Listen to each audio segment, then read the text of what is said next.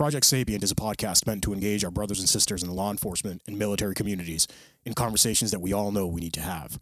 All opinions you'll hear are our own, are protected by our First Amendment of the United States Constitution, and in no way reflect or are meant to reflect the opinion of any specific agency, officer, or service member. Some opinions may be controversial. Listener discretion is advised. Enjoy.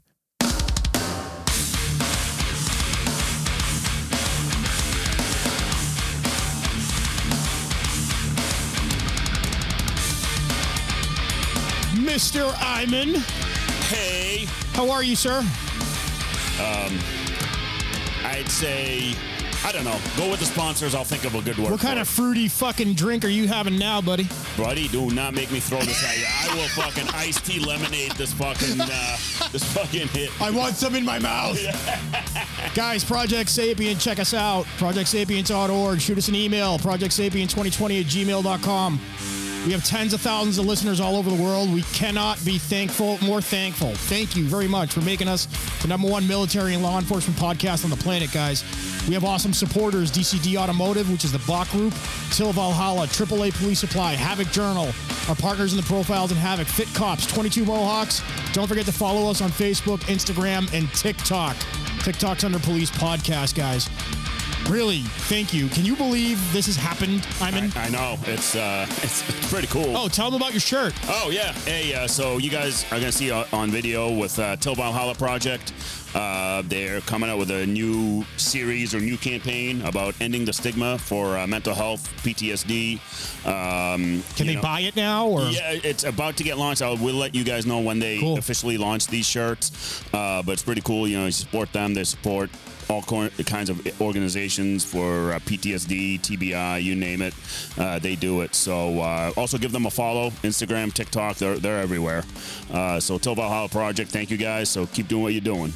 Very cool, man. All right, we got a very interesting cat on the phone. Yeah. They're on video. Yeah. Jack Sparks. Yeah, so Jack actually, he kind of stumbled into Project Sapient through Havoc Journal. Oh, okay.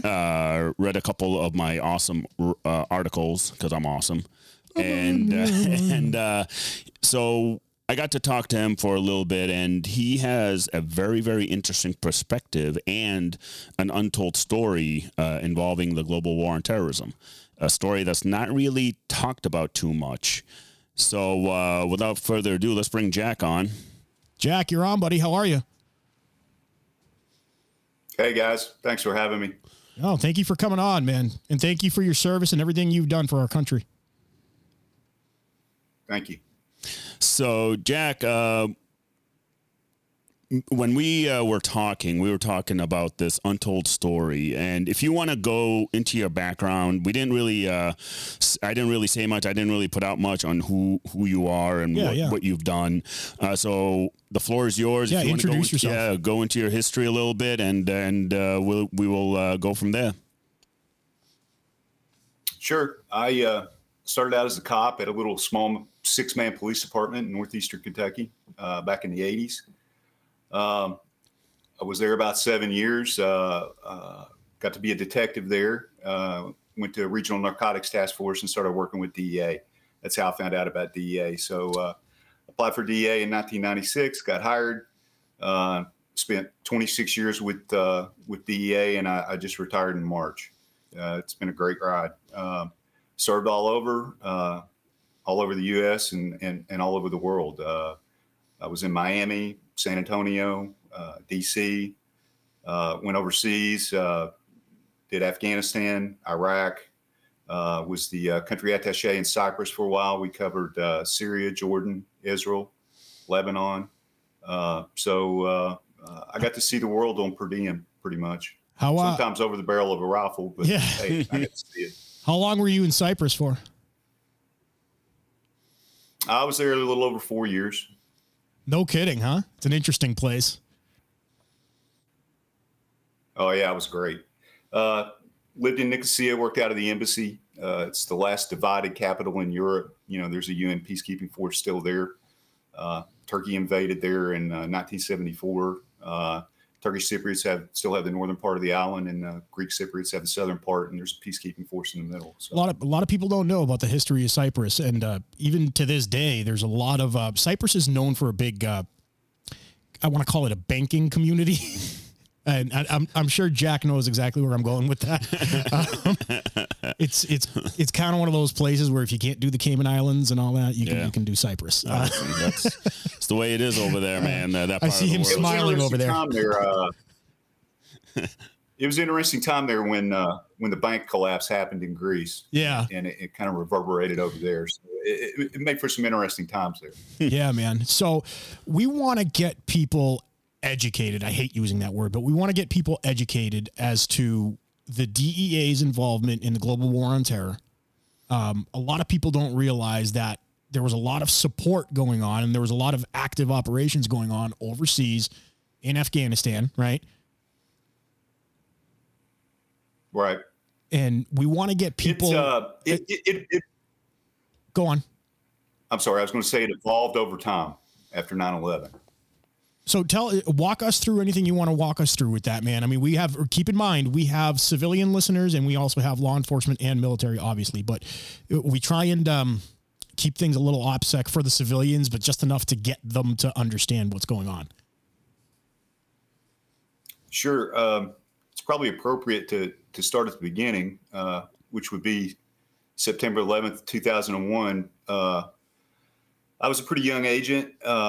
I was on a tactical team working out of San Antonio. It was the old regional enforcement teams. There were 4 of those spread around the country, and we responded to stuff all over the United States and deployed.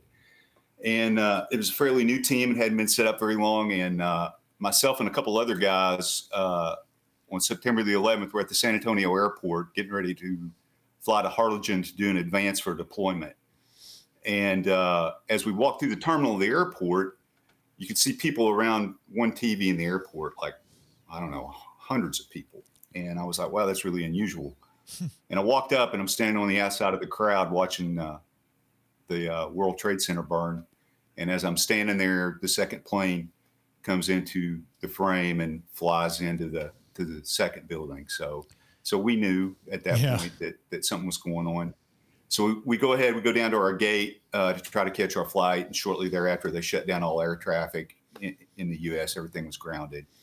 And then back then we were still carrying pagers and we had a cell phone as well. And shortly thereafter, our pagers started going off, 911 from the office. And we called in and they were like, go home, pack some clothes, get your tack bag and report to the office. And we did that and sat there for the next 3 weeks, that whole team waiting on the call to go to New York. And we never got deployed. It never came. So that kind of pissed me off, you wanted in the fight. So, absolutely. And I spent the next 2 years or so trying to figure out a way to make that happen. And then in 2004, DEA had opened a country office in the old embassy there in Kabul, and they had staffed it with 2 or 3 agents, and they were for guys to go over TDY to support that office so they could get it stood up fully. So I volunteered. I was lucky enough to get picked and went over to Afghanistan the first time in 2004. And that was pretty early in the war. So it was kind of like the Wild Wild West. Whatever you could make happen, you made happen. And, I always say you drop a couple of DEA guys anywhere with $5, they'll come back with something, right? So that's basically what we did. We spent several months over there running around with the Afghani counter-narcotics police. We were driving thin-skin pickup trucks then. IEDs weren't that much of a threat yet. They hadn't really caught on. So everywhere we were going, we were driving around in thin-skin trucks and Hiluxes. And we didn't have a lot of military support. The military hadn't really bought into what we were trying to do, which was stem the funding flow to the Taliban, because most of their money comes from the sale of heroin and opium. So we were trying to interdict heroin, opium, and drug labs to cut that money flow off. So that's basically what we were doing. We were running ops with the Afghani cops over there. So towards the end of that tour, the higher-ups, the country attaché at the time, John O'Rourke, and people out of headquarters kind of recognized, hey, we're doing some good stuff here, but we really need to develop some specialized units. that we can work with. So they came up with the idea of creating an Afghan police commando unit called the National Interdiction Unit. And I got tagged to go up to Jalalabad and spend 3 weeks on the ground running around with a sister agency, recruiting the first 50 recruits for that police unit. And we did that, and I got them on a bus, and we got them back to Kabul. And, we had contractors come in and train them up in small unit tactics, and DEA trained them up in investigative techniques. And we were off and running there in 2004. So there were probably 5 or 6 guys in the office then, and it was being supplemented by TDYs, and we didn't have a whole lot of support. We were just getting started. So I came home at the end of that tour thinking, okay, I've done my part, went over, I did what I could do. I'm kind of done with this. And basically just went back to work in Texas. And 2005 rolls around, and, it was a pretty rough time in what was going on in Iraq. We were about 2 years into Iraq then. And, I get a call from a buddy of mine who was a staff coordinator at headquarters one day, and he was in the foreign ops section, and he's like, hey, would you be interested in going to Iraq? And I'm like, to do what? And he's like, well, we're going to detail you over to the FBI Counterterrorism Division, and we need you to go over for 90 days and help them out to build a Iraqi police unit to deal with high-level criminal activity, terrorism, murder, kidnapping, sectarian violence. So I was like, okay, I'm in, So wasn't too long thereafter, I found myself at Fort Hood, getting on a transport plane with 2 U.S. Marshals from their Special Operations Group, and we flew over to Baghdad and helped the FBI set up a specialized Iraqi unit to deal with large criminal activity there. And I was pretty fortunate. We spent most of that tour training, but I got to go out with them a couple of times out into the red zone around Baghdad and do a couple operations before I left. We went out and recovered a murder victim, and then we conducted a raid on a illegally ran detention facility and finished that tour up. So while I was there, I got picked up to be on the executive protection detail for the head of the agency. So I came back, we moved to DC, and I did that for about 3 years. And roll around to about 2009, the Obama administration decided they were going to do a troop surge into Afghanistan. And they were going to do a civilian surge too with the State Department and DEA. And DEA grew the program up to about 100 personnel. Oh, wow. Special agents, intel analysts. They made it its own region. So that was in 2009. So I was kind of ready for a change. I've been doing executive protection for about 3 years, and I was tired. So I was ready to do something else. So I put in, got promoted, got selected, got sent to the lovely Camp Guernsey, Wyoming in the dead of winter for the train up. Yeah, right. Yeah, which was pretty interesting. Did that, and then deployed over in 2009, and I was lucky to be one of the first group supervisors for DEA that got in there during the surge. So as guys started to flow in, I kind of got to pick the guys that I wanted coming in, and I managed to pick the guys that formed one of the best groups we had over there. I had a guy that was former in the 2nd Ranger Battalion, had a guy that had been in 82nd Airborne, had a couple SWAT cops. It was a completely good unit. And we got that set up. By the time I had got back in 2009, the National Interdiction Unit that we had been forming in 2004 had grown to probably about 300 Afghan police commandos. They had a base camp out behind Hamid Karzai Airport, and we were actually living with them on their base camp then. And then DEA, with the help of CENTCOM, had come in and built 4 forward operating bases for DEA in strategic different parts of the country. There was one in Jalalabad, one in Herat, one in Kandahar, and one in Kunduz. So DEA staffed all those with agents, and we lived with the Afghan commandos at those different FOBs, forward deployed, conducting operations all over the country. And basically, the way it worked when we first started was, by that time, DEA had developed its FAST program. So you had FAST guys that would come in and deploy for 90 to 120 days at a time. And FAST were DEA special agents that went through specialized training. They were trained up by U.S. Army SOF, and then they were being deployed on rotation to Afghanistan. And they would come in. I would have my group prepare basically interdiction target packages when we knew those guys were coming, and they would come in and we would link up and brief these operations, and then boom, we were off and running. They would lay on military support, and we would go out and blow up drug labs, interdict drug shipments, whatever we could do to stem the flow of narcotics. And that worked really well for a while. And then FAST focus kind of shifted down south to southern Afghanistan. And when they started coming in, they would go down to like Kandahar, Helmand, and they were working quite a bit with Task Force Trident down there, which was SEALs and Australian SAS. So that kind of left the guys up north and out east. We had target packs, but we didn't have any way to execute them without military support. So, my guys came to me one day and they're like, "Look, we want to run these operations and execute these target packages." And I'm like, "Hey, I'm with you." And they're like, "What do you think?" And they're like, "Let's go talk to NORSOF."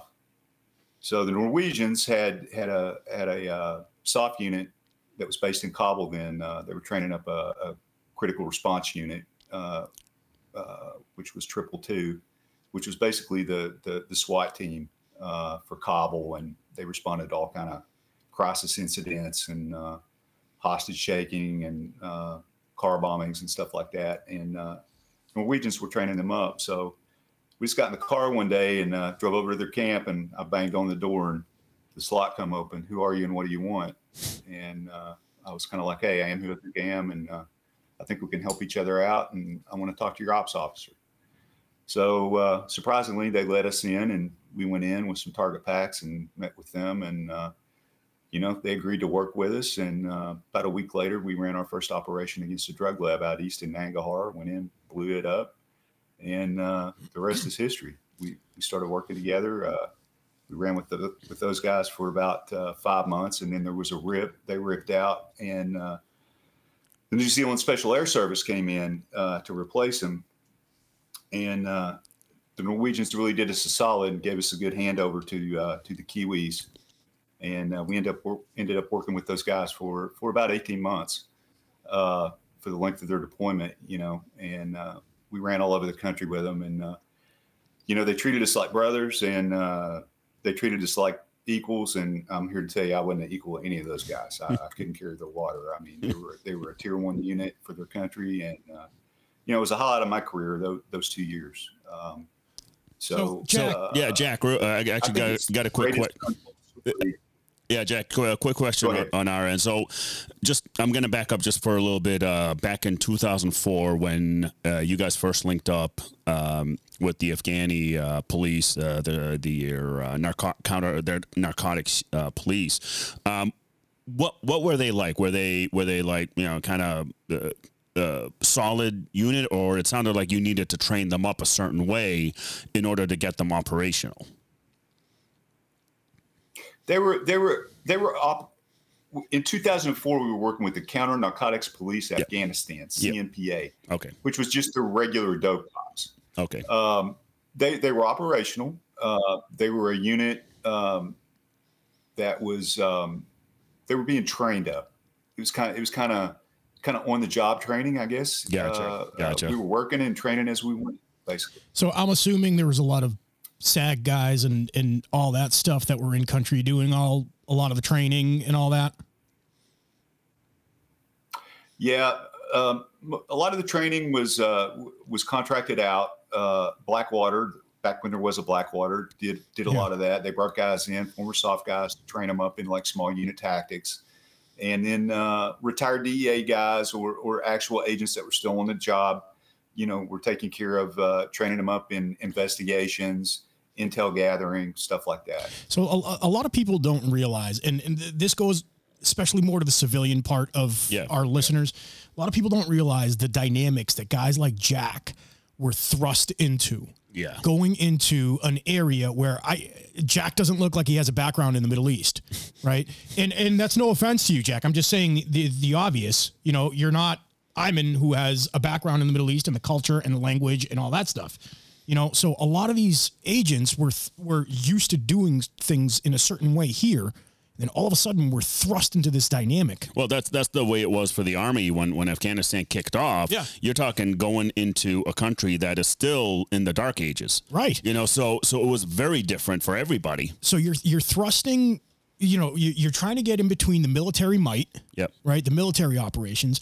Guys like Jack and federal agents are going over there. They're getting thrust into the culture. The culture there in the region has been turned upside down. Yeah. Oh yeah. Right. Yeah. Night and day. Yeah. He's trying to deal with the warlords, Yep. the tribal leaders, Yep. the drug dealers, everybody that's there. Like the amount of sheer finesse that a lot of this stuff was needed. Like I look up to guys like Jack that went over there because he was getting bombarded, not literally, obviously. Well, probably literally too, but he was getting bombarded from all sides. So trying to deal with these things. Exactly. So that's where someone like Jack. Now I don't know, Jack, if you've heard the acronym of the term UW. Unconventional warfare. Yeah. Okay. So you've heard of UW. So that's big with special forces. Doing the UW missions in which you go in to advise, to train up, to get these guys, the indigenous population to a certain level where they're able to self-sustain and do what they got to do with the backing of U.S. military personnel. Now this would be sort of an opposite where I picture it more. Okay, we're law enforcement. We're over there doing our drug work. With them. Now we need to train them up, get into a good relationship with them, XYZ, and now move on to operations. That's sort of a similar mindset of unconventional warfare. And it's interesting that it's exactly that. And it's very interesting to me you hit on that because it was basically the exact same mission and it kind of morphed more into that. I came back in 2011 and was like, okay, I'm done. And then 2016 rolled around and I had the opportunity to go back and run the program for DEA in Afghanistan and Pakistan. And it had changed a lot then. After Benghazi in 2013, the State Department kind of clamped down on stuff that we were doing, and we'd given up all the outer fobs and turned them over to the Afghanis and had collapsed back to Kabul, and we're basically tied to the embassy then. Yeah. So we weren't living out at the NIU compound anymore with the NIU. So we needed somebody to fill that void. So I managed to we managed to get U.S. Special Forces to assign an A-team to go pick that mission up and basically continue that. Yeah, so I mean, we actually had U.S. SOF in there. Yeah, I mean, that's the thing. I think what now I'm going to venture to guess that when you linked up with the SOF units, especially Army Special Forces and these units that conduct these types of operations worldwide, they saw their missions aligned with you, and probably that's why it was an easy sell to morph the missions together. Where we're basically doing the same thing, just two different agencies doing it, essentially. So it sounded like you just wanted to combine it together, right, and go out do missions together, because you could teach the Afghanis, which is kind of interesting because I saw it in Iraq with the Iraqi police when we would go into the Iraqi police academies and to oversee and take a look at the training and all that. And it's funny for us because, we're so invested in a U.S. constitutional law and our various state laws and stuff like that, and trying to apply some semblance of law and order in their procedures of how they collect evidence, right, of how they, conduct investigations. It must have been a difficult concept to bring across to a whole different mindset that's over there. It was difficult. You're kind of walking a very thin line. You're walking a tightrope there, really. At the end of the day, you want to spread rule of law. That's what we're about, rule of law. And then you've got cultural issues that you're dealing with. You're far from home on the other side of the world. So, yeah, it's kind of a tightrope day to day. So, Jack, explain to Iman and I know this. We know this very well, but explain to the people that don't know this the importance of the drug trade and what it was doing for the Afghanis and their monetary, their workflows, and how important it was for them. Yeah. So most of the terrorist networks over there, Haqqani, ISIS-K, the Taliban for sure, they derive a major part of their proceeds from the sale of heroin and opiates. Anywhere from 80, I've heard, to 90% of the world's heroin, it comes out of Afghanistan. It's transported over to Africa for further distribution into Europe, and from Europe over to the United States and Canada. So heroin coming out of there goes all over the world. And all that money coming back in from those sales of narcotics, the Taliban and other terrorist entities were using that to buy beans, bullets, and guns and bombs. Well, that's why with the term, narco-terrorism, it's real. Yeah. Where you get funding for terrorism through narcotics. I don't think people realize the massive amount of money that is funded, just like because, doing some of the, when I was on the DA task force, doing some of the high end, more drug work where, you're tracking shipments that were from Afghanistan making their way through the pipeline, through the drug pipeline all across Europe into Canada and into, down through the border where you're tracking that movement. Yeah. And people don't realize how much money that gives the Al-Qaeda, the ISIS, the Taliban, like where that money, because that money just doesn't go only to the Taliban. It may go to the Taliban, but then it gets funded out. It's also funding. like, it's almost like a banking system for them too. Yeah. Like if they're trading, you know what I mean? Yeah. There's money being made, there's interest being made. The only people that are getting fucked are the people that are on the ground working the leaves, or working the butt. You know what I mean? Yeah. That's the only people that are getting fucked. Yeah. And I mean, they're in the evil sense themselves for doing what they do, but they probably don't know any better. They don't know any better. Some of them are forced to do it too, right? But once it leaves, once it's packaged and once it's leaved, people don't realize, like you said, the vast infrastructure that's being funded by all this shit. Yeah. Well, I remember seeing a video actually. So during an investigation, I think this was back in 2018, 2019 when I was working at the task force, and I remember we get a video, and there was Arabic writing on the packages. And one of the guys, one of the agents knew I speak Arabic, I read Arabic. He's like, "Hey, I know this looks Arabic. What does it say?" I'm like, "Oh, it says heroin in Arabic." I was like, "Yeah, that's a shipment of heroin is making its way over to the U.S. That's what it says right now." So, again, it kind of shows you that heroin is a large part of that economy because of so much, the opium that's over there that helps fund them. And that's the thing. I don't think people realize the amount of time it takes, or the amount of investigative needs, the resources that it needs, and what we really need to do to combat that, and especially with narco-terrorism, because in the end, that's what funds ISIS, that's what funds Al-Qaeda, that's what funds Taliban, and all these various terrorist organizations around the world. world, that's what they're using for money. So now when you guys, on the ground down there, especially later on, once the program's developed and you have FAST with you and you're interdicting a lot more and using the SOF community, and it sounds like you had a multinational type task force, which is pretty cool, especially New Zealand SAS and I think with Norwegians, you said at one point, you knock on the door and they're like, hey, I'm here. Do you guys want to work together? Which is kind of cool. Again, it goes back into UW where you just kind of knock on the door and be like, hey, you want to work together, and you just go. Did you guys uncover like large caches of money that would belong to the Taliban as a result of the heroin trade that was making its way back, or interdicted it, let's say in Europe in transit? In transit, when you guys realize, hey, they're getting a huge shipment of money on its way. Did you guys get any sort of work that way also? We would get work like that. There was a case where we were able to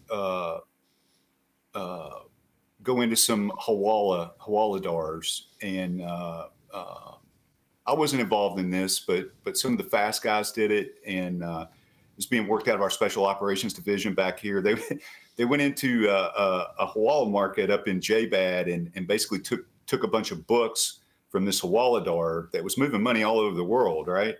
And it basically shut the economy down in the entire Nangarhar province for like a week. Yeah. To the point where you had government officials calling, you have to give those books back, So yeah, there was money movement going on all over the world there. Tell people your experience, if you can, Jack. Tell people your experience with the local politicians, the installed politicians after the initial invasions and all the military ops and all that stuff. It's some were great, some were good, and some were bad. It's kind of like anything else, I mean, and then a lot of that too goes back into to taking the time and the effort and putting it in to learn the culture. I don't want this to sound bad, but I mean, when you're doing like a UW mission, like Ayman was talking about, and you're living with these guys and things like that, and you're trying to accomplish something, don't be the ugly American. Right. Yep. I mean, they're your teammate too. You got to take care of them. Right. So take the time to learn the culture and take care of those guys, and they'll take care of you. Saying that reminded me of what happened, during the pullout here. This past year. I mean,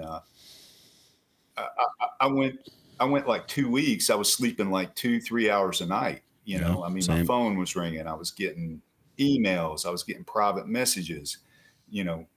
Please help me. Please get me out of here. Yeah. If you can't get me out of here, I understand. But can you get my family out of here? I mean, it was a bad time. A bad time. That's what people don't. We were also able to get a few on.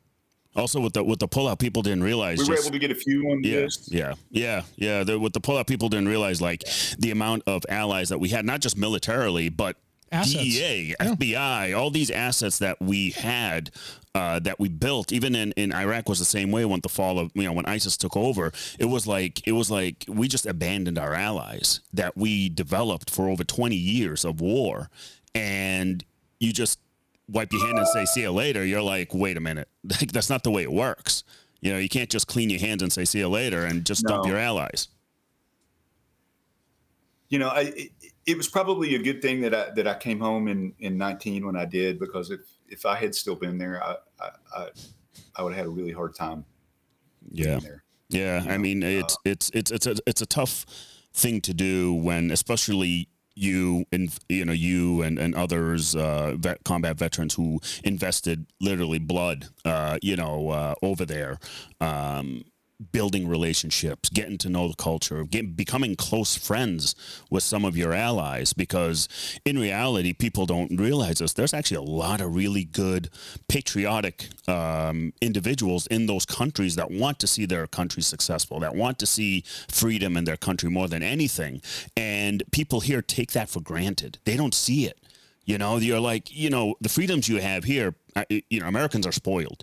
spoiled rotten. I mean, I learned that early on when I came home from Iraq, and I'm looking at these civilians bitching about whatever they're bitching, and I'm like, dude, shut the fuck up. Yeah. Like, there's far more important things to fucking worry about than whatever your Starbucks coffee was fucked up or whatever. You know, it's like the meltdowns around here just drove me nuts. That's one of the reasons why I had a hard time assimilating back into society, is because of that. You're like, are you kidding me?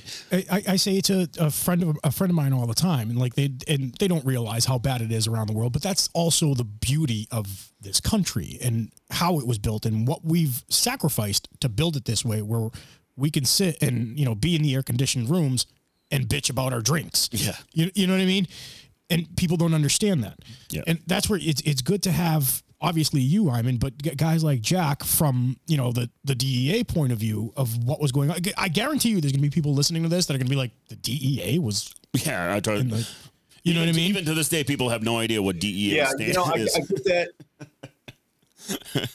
I get that a lot, you know, and I always say that what happened there is the greatest untold story of the GWOT, the Global War on Terror, right?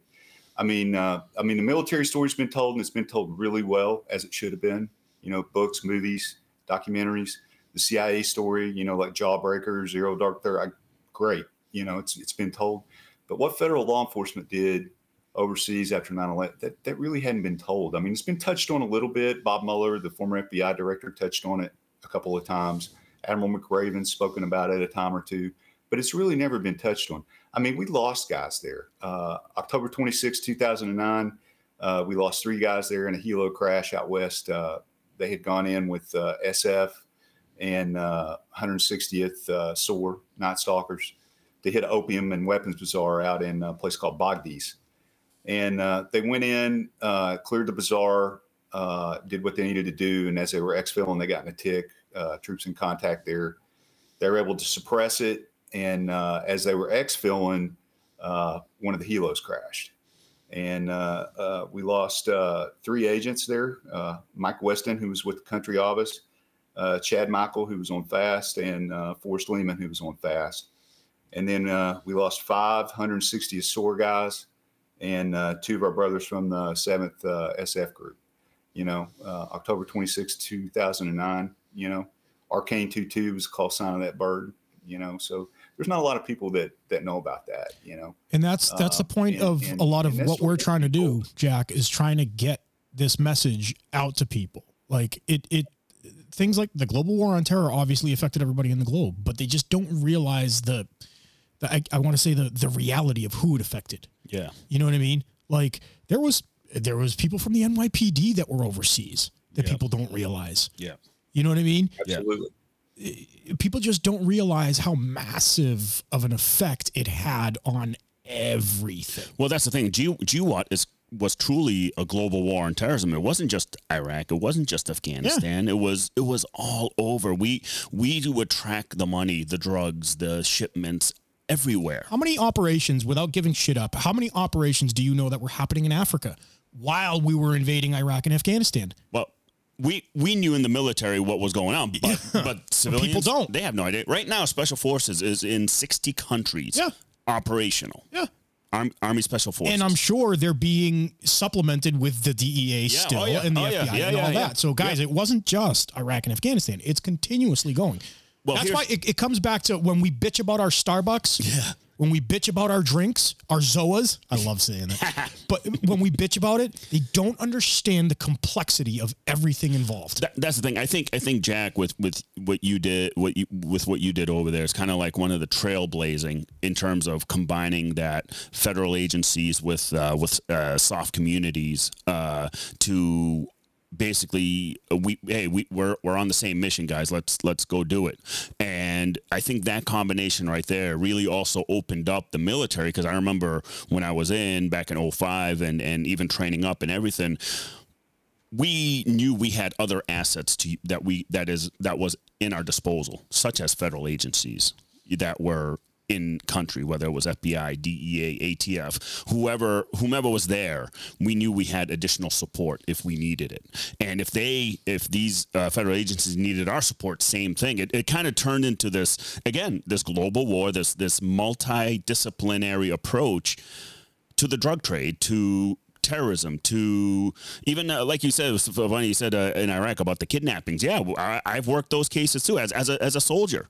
You know, where human trafficking was a major part of you this know, shit. where I remember during one of our ops, a couple Kurdish guys came up to me and gave me all sorts of intel about how they're getting carjacked on the way down to Baghdad to go to the bank, because that's the closest bank for them. But insurgents were waiting for them to cross over Kurdish territory, you know, drive south on, I don't know if you remember Route Tampa. You've probably been on Route Tampa, where it runs all the way up, you know, MSR Tampa runs all the way up to Mosul and Kurdistan, where on Route Tampa, at some point in transit, they were getting carjacked, murdered, money getting taken, and that money funded Al-Qaeda of Iraq, where, you know, obviously that's a huge problem. That's a huge threat. That's another source of income for Al-Qaeda that the U.S. military also had to deal with. So not only were we doing offensive combats, especially like you said back 04, 05, it was kind of the Wild West in both Iraq and Afghanistan, where we were always on the offensive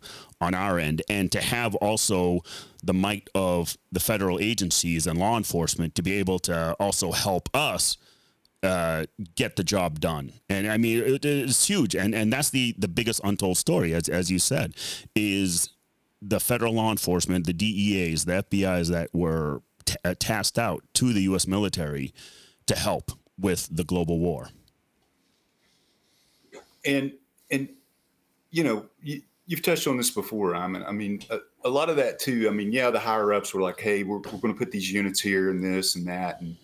But a lot of that came down to ego too. Yeah. I mean, you got a lot farther there, you know, going over there and going, hey, brother, I need help. Can you help me? Let's work together here, you know? And a lot of what happened there was relationship build. Yep. It was between the guys, you know, Yep. Hey, we got this. Can you help us? You know, we'll go out, we'll work it together.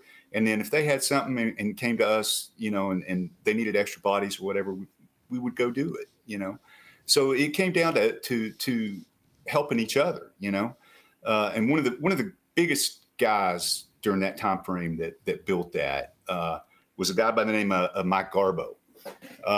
He was an agent then. He worked for me in Afghanistan. We lived together for 2 years, you know, over there. It's kind of hard to convey from the law enforcement side of the house because, yeah, we all work hard back here, you know, and we all work long hours and everything. But at the end of the day, you go home, you know, or that's what we're shooting for, to go home, right, to your family. Over there, you don't have that. No. You live together. Yep. You work together. That's you work literally out together, you train together. You shoot together. That's literally the whole saying of it's only the man to your left and right, and that's it. That's all you care about. Yeah, it's your family there. Yeah. And over a 2-year period, I watched Mike build relationships with those New Zealand SAS guys, and he was phenomenal. And the last time I spoke to him was the day Kabul fell, and he had me laughing. I mean, I was upset about it, and he turned a couple things into a joke. He had a dark sense of humor, which kind of resonates with me. Yeah. And he had me laughing, and that was the last time I spoke to him. We lost him in October. Oh my God! This past year, he got ambushed and killed in Tucson doing a train interdiction out there. Oh, that okay. That was my God. Yeah, I read all about that. Yeah, when I saw that, I actually reached out to a couple agents that I worked with here that knew him. You know, on this side, and I reached out to them, said, "Hey, did you guys know him?" Yeah, we knew. Great dude, and it seemed he had a huge impact in the DEA community, just being who he is and was. Brother, he was unbelievable. He was probably the best guy that I've ever seen on our side of the house. If somebody come in and said, "Hey, you got to take a whole house full of terrorists down," that guy would have been my first phone call. Yeah, no shit. He was good at everything he did. You know, that was probably, you know, I've been to a lot of ramp ceremonies. I've been to a lot of police and military funerals over a 33-year career. You know, and some of them hit me harder than others. That one killed me. You know. Yeah. It was like losing my own brother. So that was the hardest trip I ever made. Yeah, was getting on a plane to fly to Tucson. That's the thing. Like in the military, when we lost guys overseas, it was a literally part of your family that just died. You know, and part of you went with them too. especially during combat operations. It's because, again, you're not going home at the end of the day. You're going back to your fob, and you got to deal with the aftermath of a bad op or one of our guys dying or whatever that came our way, and you have to deal with it and continue mission the next day. I might have an op the very next day. I might have an op an hour later after we just lost somebody, but we got to continue mission, and we have to continue it to honor those that we lost just a day ago, and that's the thing, that tight bond, that brotherhood that is developed at war, whether it's the federal agency side or the military side, it never goes. I still talk to my squad mates.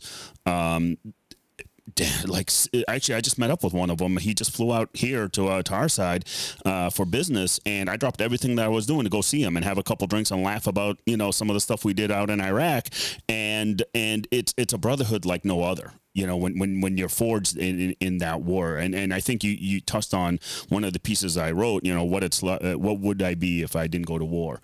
Type of mentality, and you read it and you told me it's like it hit 100% for you. Yeah, I did. I mean, I had some highlights of my career there, that I wouldn't change, but as an experience, the whole thing pretty much sucked. It did. Being away from your family, sleeping in the field, all that, I mean, it was a suck fest, but I wouldn't change any of it because it forges you really into what you are later. Yeah. And then you got to think about the guys that didn't come back. I mean, I touched on some of these guys earlier, like Mike Weston, guy was a Harvard Law graduate. Okay. He could have gone to Wall Street and been a millionaire, or got with a high price law firm and been a millionaire. He chose not to do that. He chose to serve his country, and he lost his life over there. So, when you look at stuff like that, I kind of look at it like that guy was so much better than I was, right? Harvard Law grad. I think he graduated from Stanford before that. He was a major in the Marines. I mean, the guy was stellar at everything he did, and he got killed over there. Yeah. But I didn't. I came home. Yeah. So you got to try to live the best life you can live for them. That's exactly what I always say. Carry the torch. Forrest Lehman was married at that time. His wife was pregnant. She was pregnant when this incident happened in 2009, and we lost Forrest. Forrest never got to see his kid. I got to come home and see my kid. So I mean, you got to live the best life you can live, and live for them. You got to carry the torch, man. Have fun. Do the good. That's what I always say. I mean, me and some of the guys like on my SWAT team were combat vets, and we were in Iraq, Afghanistan, wherever the theater we were in, and that's always been our theme, no matter what. Is I wear the mourning band for the guys that we lost in Iraq. There's 13 names on here, and every single one of those names, it's a reminder that I'm supposed to do what they can't do anymore, and I'm going to honor them that way. Just like when I jumped, did the airborne jumps out of the plane as a civilian, I did it for them, because this is what they would want me to do. They wouldn't want me to just stop, because that's not our personality type. Our personality type are built off resilience, and like you said, you're, literally there. You're forged under fire. If you're in that type of unit that is always out there, always working, doing stuff, doing ops, you're baptized essentially by fire. And one of our medics, great quote one day, we were just it was one of those exhausting, like we've been on ops nonstop, and we were just exhausted. We came back to the FOB and we're all like dusty and, just all fucked up. And, we embrace the suck because it sucks together, and we were sitting there and he looks around, he's like, every day we play a game with death. The minute we step outside that gate, I was like, yeah, you know what? You're right. It's like, no matter what we do, it's like whether, when Allers died, William Allers, he was one of the guys in the squad where it was one of those things where we went out on a mission and he was supposed to go left. We were supposed to go right on the fork. Then it got switched last minute, just for some reason. Got, hey, no, I'll go right. You guys go left. Okay, whatever. Roger that. We did that. He gets hit by ID and gets killed and never meets his kid that's born shortly after, and it's like, why did that happen to him? That should have been us. To me, it should have been, that's that survivor's guilt that we always talk about, right? Is where, man, that should have been me. Part of us is like, yeah, we're glad. One, we're glad it wasn't us. Two, we're also sad that it wasn't us because that's a brother that died. But at the same time, right, hypothetically, like thinking about it, your brother that did take it for you would say the same thing for you. Oh yeah, no, I know. That's the thing. It's that eternal battle, no matter what how you spend. And the only way I think us as even Jack, I'll put you in that side as a combat veteran. You understand that, especially like you have this unique perspective, especially being a law enforcement in the U.S., but you have that unique perspective where you've been downrange and you've seen the hardships and you've seen the frustrations and the victims and everything to go with it, the soldiers that got hurt and your guys that got hurt and killed. So you kind of got this combined look at what the world is like outside the U.S. and inside the U.S. It's like, you did this holistic approach, so to speak, in your career where you essentially as a law enforcement officer, you did it all.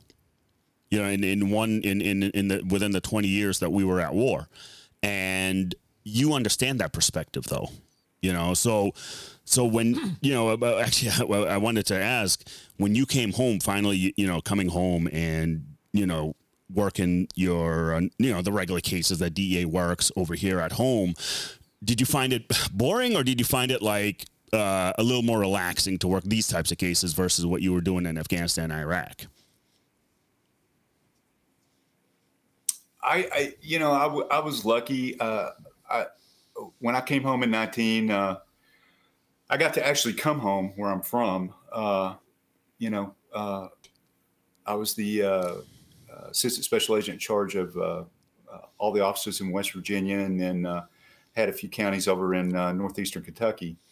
And so I was living in my hometown then, which was very unusual. Yeah. For us in our career to get to come home. So towards the end of my career, I got to come home. I wouldn't say it was boring. It was just different. Yeah. Everything has its own set of challenges. I wouldn't say it was boring. It was just different. Yeah. I miss walking up the ramp of a helicopter, flying off to go do something somewhere. I miss that, every now and then. Yeah. But you fill your time with other things you like to do. Yeah. I would have probably retired I don't know, a year and a half or so ago. I was kind of ready to go, and then Louisville, the division decided to form a SRT team, and I got asked to do that. So I hung around a little over more than a year getting that stood up and formed and getting it operational, and I got to be part of a team again. So it was a good thing. I've seen a lot of guys, and I'm not just talking DEA, I'm talking law enforcement in general. When they retire, they go out bitter and cynical and pissed off. And that's not me, brother. I'm grateful. I'm grateful. I got to live out my boyhood dream. Yeah. And I got to walk the giants in the federal law enforcement and soft community. So I'm grateful as I can be. You did all that and you ended up on the right side of the dirt, bro. Yeah, I'm one of the lucky ones. I get to see the flip side of the coin now, and if I want to sleep late now, I sleep late. If I want to sit up late, I sit up late. That's the thing. When I was scheduled to work at something, when I was scheduling the podcast with him, I was like, hey, so what's your day look like? He's like, man, I'm on retire time. You tell me what to, awesome. You tell me when you want me on. I can't wait. I was like, God damn it, I'm jealous. I can't wait. Where I can say, yeah, man, I'm on retire time. You tell me, you just give me a time and I'll be there. But it can't be before 10 a.m. You know, like. So, Jack, listen, man, we got a couple of more minutes. The floor is yours. We have tens of thousands of listeners. Again, remember, military, law enforcement, combat vets, civilians, people that hate the police even fucking listen to our show. You got a couple of minutes. This is your platform. Say what you want to say, brother. Well, I think we covered it. I mean, there's a story here that the general public didn't really know about. You know, it needs to be told. You know, what federal law enforcement did after 9/11 and how they there was a marriage with the U.S. and NATO special operations communities, and you know how they took the fight to enemies of our country. You know, it's. The military story's been told, other agency stories been told, but what happened with the federal law enforcement community and the people that stepped up and did that, it's something that the general public needs to know, and we need to honor those guys. So that's the reason I wanted to come on here. You don't hear a whole lot about this, and I appreciate you guys letting me come on here and talk and kind of get the word out. You know, it's just not talked about enough. No. And Jack, I just want to make sure people know that you are writing a book about this, and it's going to be, you know, it's making its way to be published. It's a project ongoing right now. You know, I was really back and forth on if I wanted to do it or not. And I had a lot of people I respect tell me, oh man, you got to write this. You got to write this. And, I'm kind of like, nobody wants to read about me, you know? And then a guy I really respect, the sheriff here in my home county, he told me one day, he said, you know, you need to write that for the guys that didn't come back, you know? So make sure you get it out to us. It's a project. Yeah, I will. We'll do. Because we'll plaster the shit out of it as much as we can just to get people aware. That's half of why we do this show, is just awareness for a lot of people. Yeah, exactly. So, Jack, man, thank you so much for coming on the show, the work dude. You guys are doing, getting the word out, it's amazing. Yeah, dude. Listen, and anything, absolutely anything you need, you let us know. You obviously have our contact info because this is how we got together. So, stick around for a minute until after I do this outro. We got to talk about a couple of things, and thank you very much, man. Yeah, thank you. Guys, Project Sapient. I'm in. Fantastic show again, brother. Yeah, no, I truly appreciate the, talking to Jack. I mean, what history?